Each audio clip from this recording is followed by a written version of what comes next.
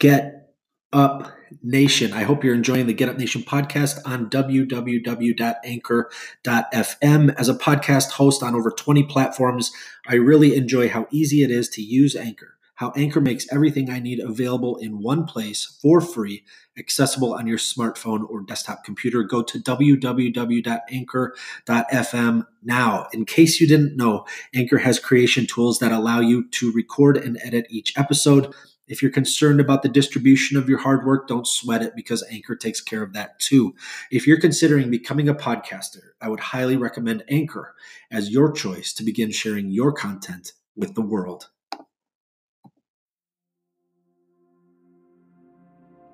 What up, Get Up Nation? My name is Ben Biddick, the host of the Get Up Nation podcast and co-author of Get Up, The Art of Perseverance, with former Major League Baseball player and CEO of Lurong Living, Adam Greenberg.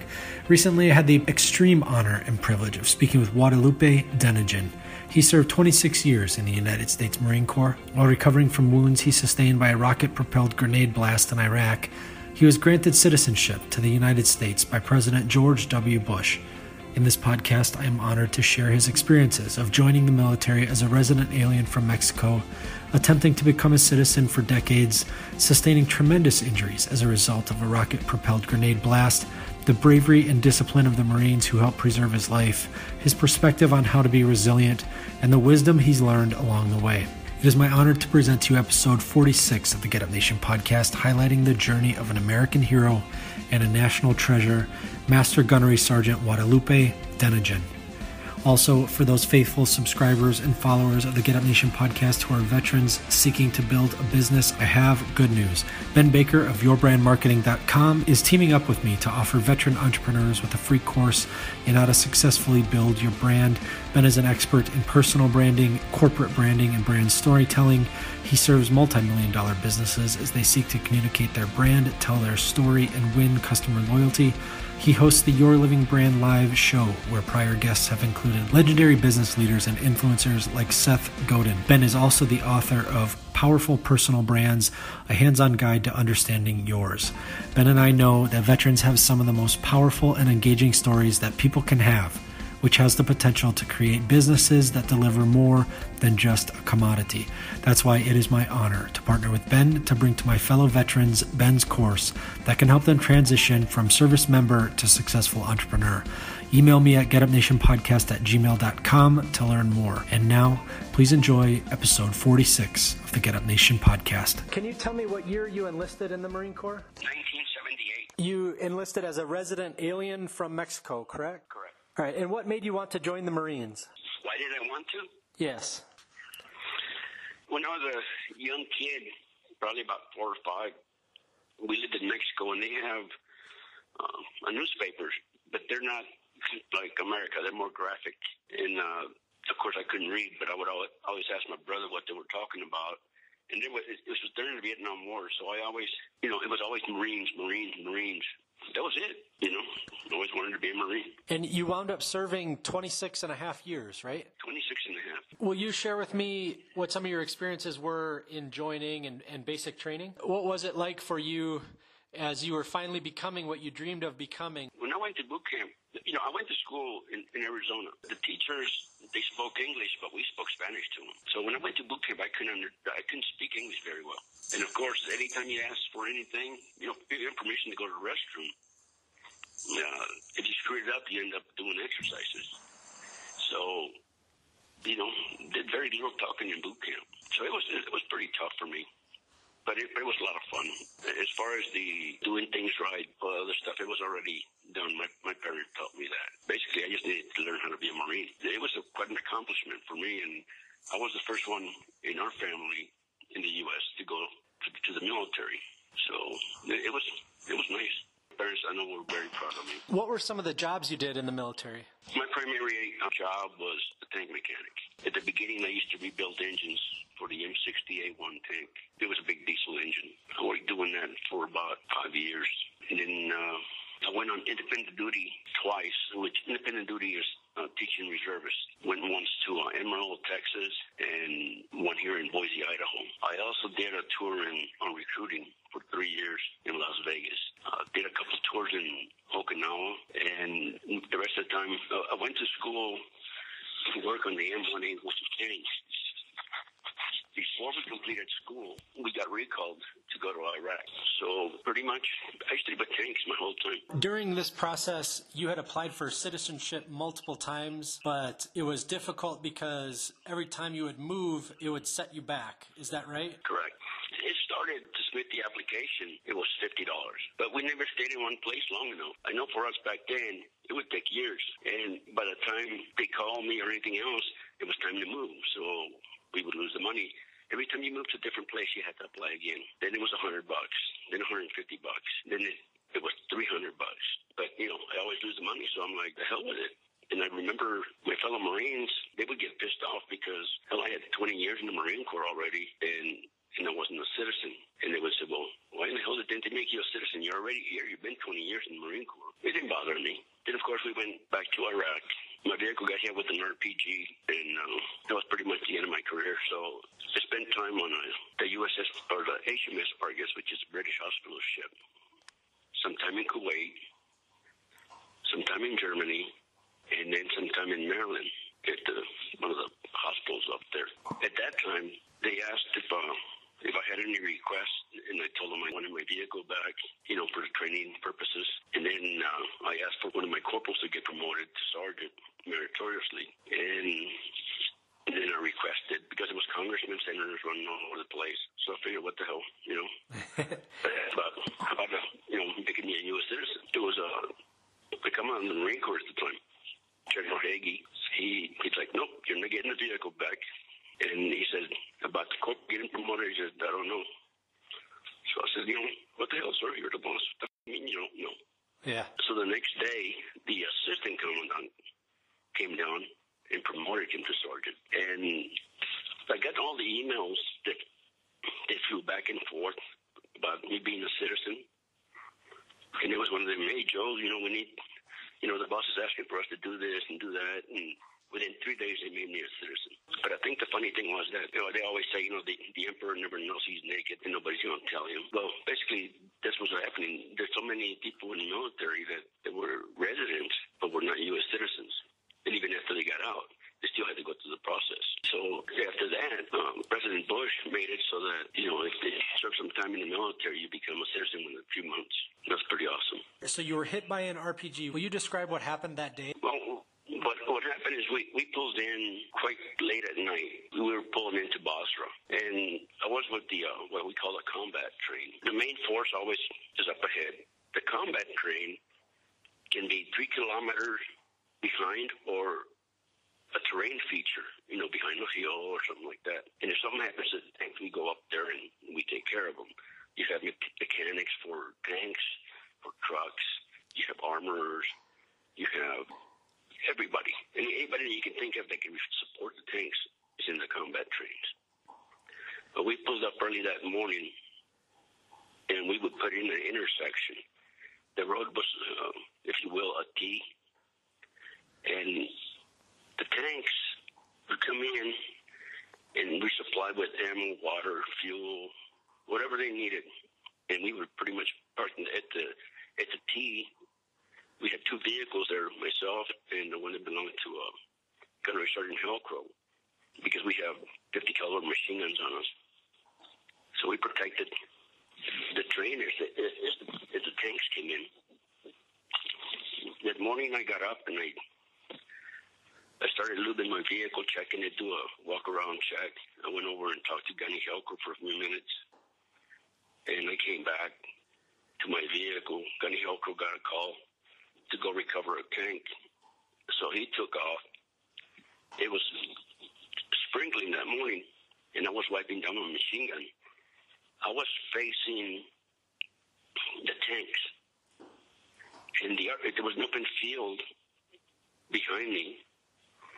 It was probably about 300 meters or so, and then there was houses on the other side. From what I understand, the RPG came from the houses, but it wasn't aimed at me. It was lobbed in. They just kind of aimed it up in the air, hoping to hit something. And the RPGs don't have that long of a range. So basically, we got lucky that I hit on top. They hit right behind me about 2 feet. I had a pigeon that they gave us birds in case there was a chemical attack. The birds would, obviously die. But it hit the cage and it hit my vehicle. What injuries did you sustain? Oh, God. Brain injury, had a stroke, had spinal leakage fluid. One of my fingers had to be amputated. I lost part of my thumb, had a broken leg, had fragments all over my body pretty much. Lost my hearing. That's about it. How did you get medevaced? Did some Marines help you? Well, what happened was when he hit on top, afterwards I was talking to Corporal Rugg and Sergeant Percy, and they were telling me that it sounded like ball bearings bouncing around on the inside. And Corporal Rugg had both of his legs broken. So what he did, he had to climb out, from the top of the vehicle. Right along the middle of the vehicle, there's like a little walkway, if you will, but it's just an 8-inch lip. And, he, just using his upper body, he kind of crawl around the vehicle. And at one point, he had to jump off. And he had, obviously, when you have broken legs, your body's still telling you to land on your legs, on your feet. So he jumped, and what happened was the bones kind of crossed, I guess you can say. He was in real bad shape. He lost a leg from that one. Sergeant Percy was laying down.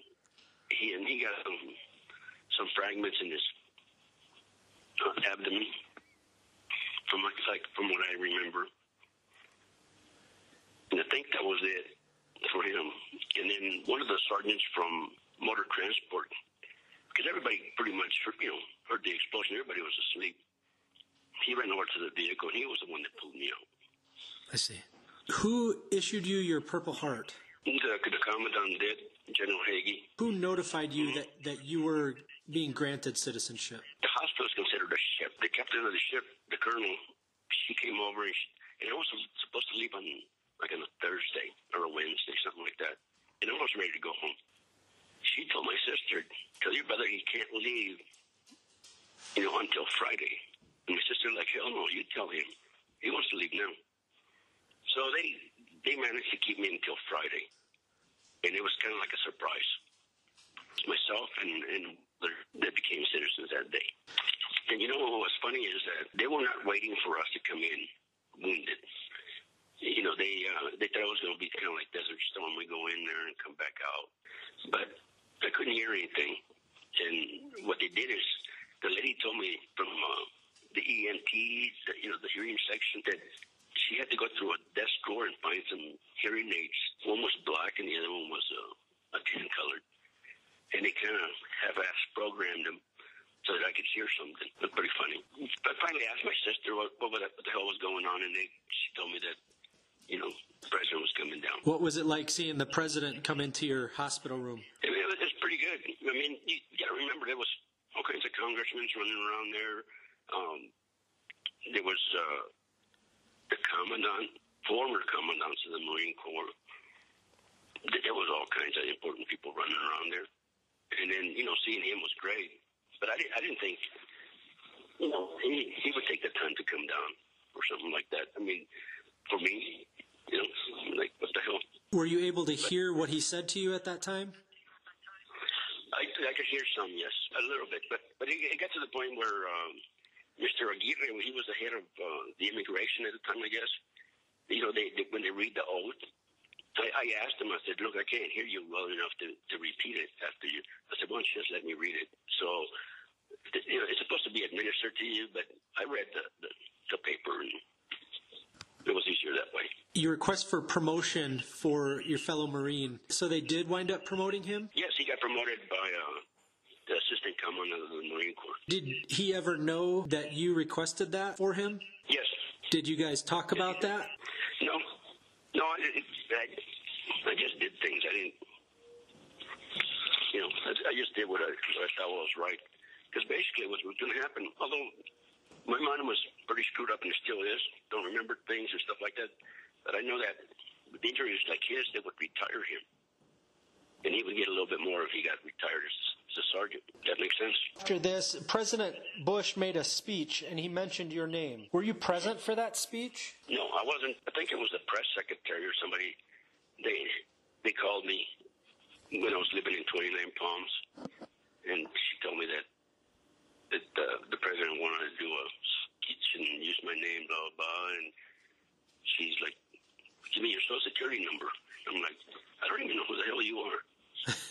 I'm not giving you my social security number. So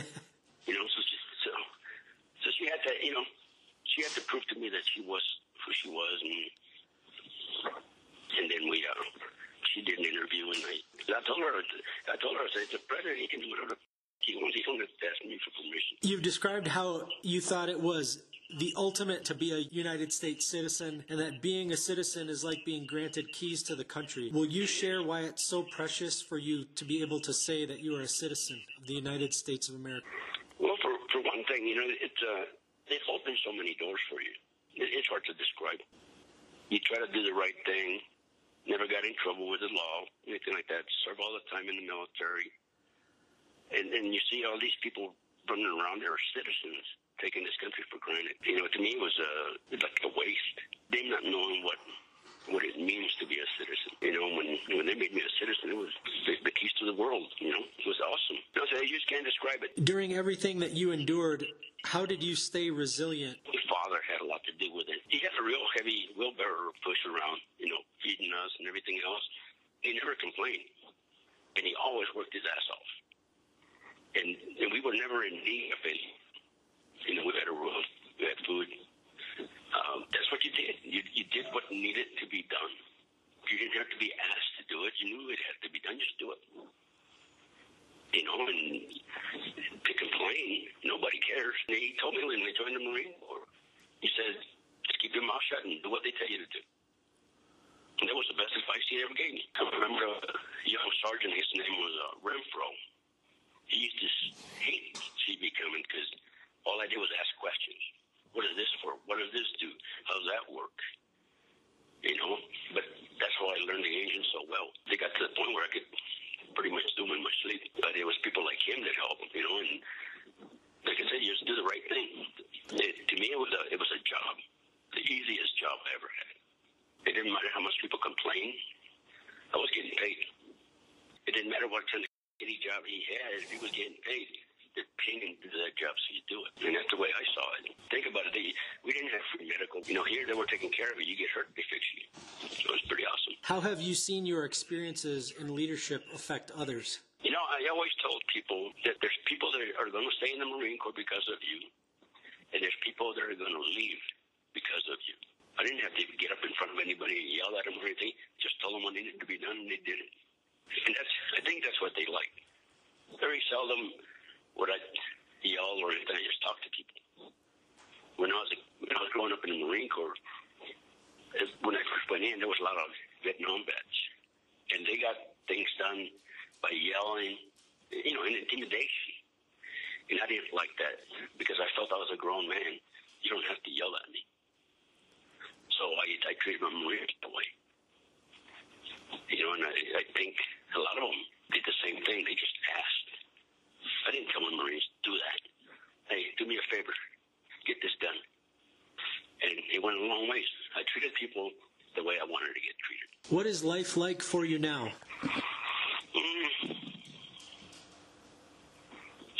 It's kind of lonely. It's good, but lonely. Because I can't hear, I don't talk to a lot of people. Because I can't hear, I work and talk. Most of the things I have to do by myself. Because the head injury makes me sweat a lot, excessively.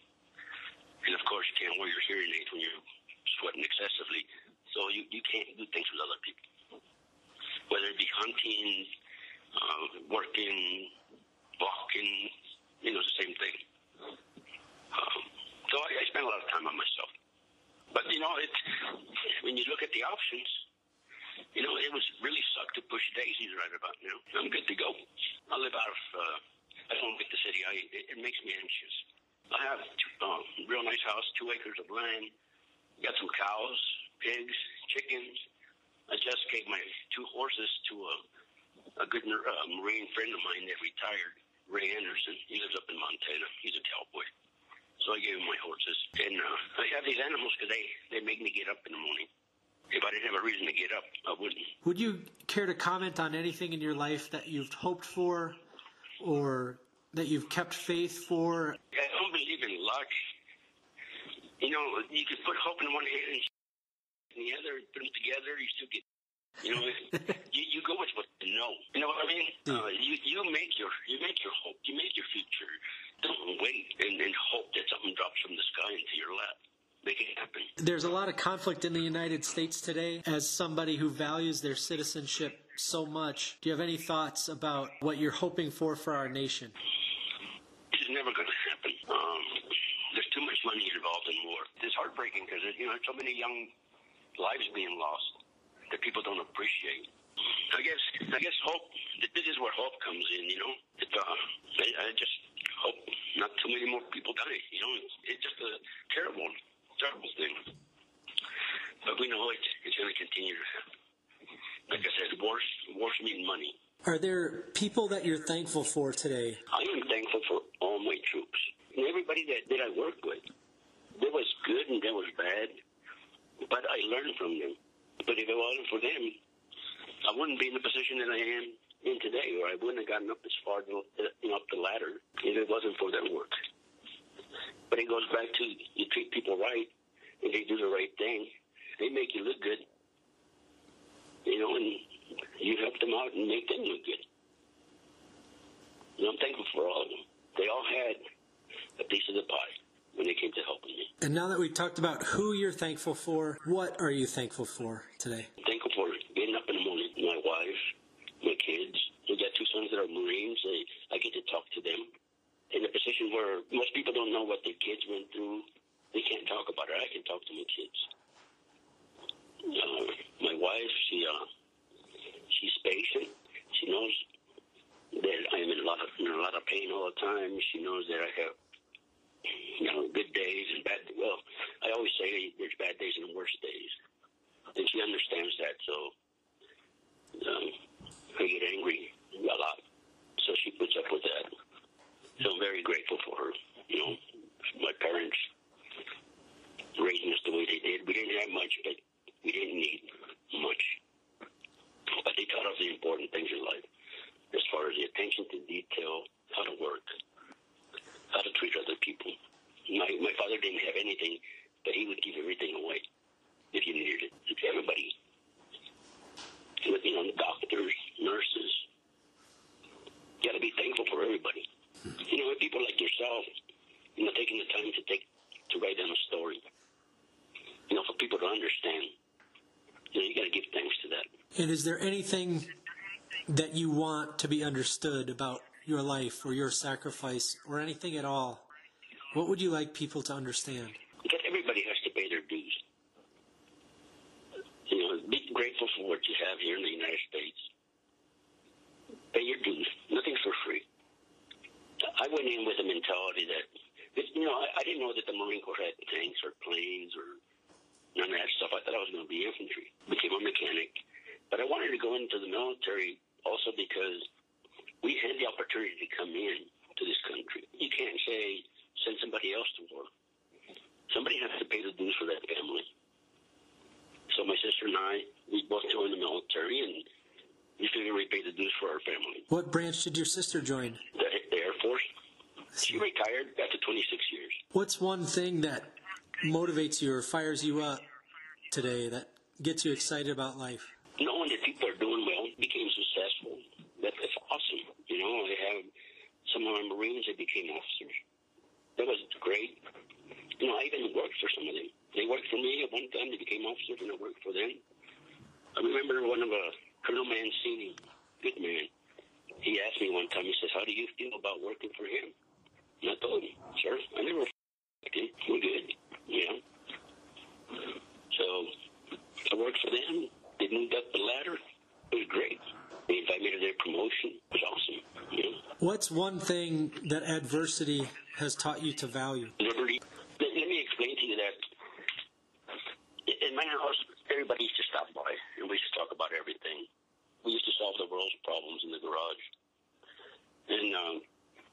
I came back from the war, injured, I had two friends come over. They were Vietnam veterans. Between the two of them, they had, I think it was 6 Purple Hearts. And they were there just to visit, ask questions. They were just probing to see how my mind was. And I told them, how I felt. My mind was wondering this, that, and the other. And they were the ones that told me that's normal. You got hurt, but that's normal. That's normal. Everything in the emotions, that's normal. Because they went through it. That helped a lot. It's unfortunate that some of our Marines, they get wounded, they get sent home to people that don't understand what the hell they saw, did, been through. And by me staying in 29 Palms afterwards, my friends would come and visit. They knew I can't hear, so they would talk louder. If I can't see them, if I can't see your face, I can't understand what you're saying. So they knew that. They knew that because I had the stroke, my words would come out screwed up sometimes, but they knew what I was saying. They never made fun of me or laughed at me or anything. They just went along with it. So that helped a lot. Is there anything you're doing today that you never thought you could? No, I'm pretty hard-headed. If I want to do something, I do it, and I make it happen. My father came to visit me when I was in California, to make sure I was okay. I had friends there. He was in his 70s, and he was disabled when he was in his 40s, so he was all screwed up. But he asked me, he says, what do you need done? I said, I need to run a water line from here to here. He got out there with a shovel. He started digging, The guys were sitting in the garage, having a beer. They're like, oh, I think we'll go help the old man.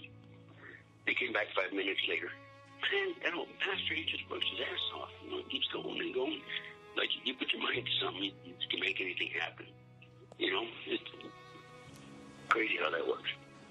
What are your plans for the future? Try to stay alive. I don't do a whole bunch, but I do a bunch. I'm not leaving my kids any money. But I'm going to leave behind knowledge. If they have the time to come up to spend time here, the grandkids, all that, I'll teach them something. Like right now, I've got some pigs that I'm raising. It's for them. They pay for the butchering. They come up and get it. But at least they learn where pigs come from. They can't be totally ignorant like some other people. Teach. I like to teach. Is there anything else you'd like to share with me that you think is important or meaningful? It's all about friends and family. And I'm not big on faith, but it helps people. So that's what helps you, go with it. Treat people right. Take care of your family. Take care of your friends. Stay in touch with them. Nothing's forever. You're here today, you're gone tomorrow. Never wait until somebody's dead to tell them that you love them. Don't take flowers to somebody that's dead. Give them flowers while they're still alive. Don't waste time. Time's too precious. Enjoy life. Live life like it was your last day. Because you never know. It's an absolute honor to talk with you, and I appreciate you taking time today to speak with me. It's my pleasure. Thanks, brother. Appreciate you. All right. Take care of yourself, and thanks for everything you said.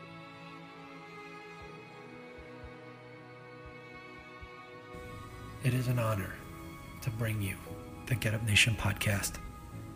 From Adam Greenberg rising from the ashes of a traumatic brain injury to get one at bat at Marlins Park after 7 years of struggle, to Guadalupe Denogean living out his days in freedom as he reflects upon a life of service, to all of those who have shared their journey with me here, thank you.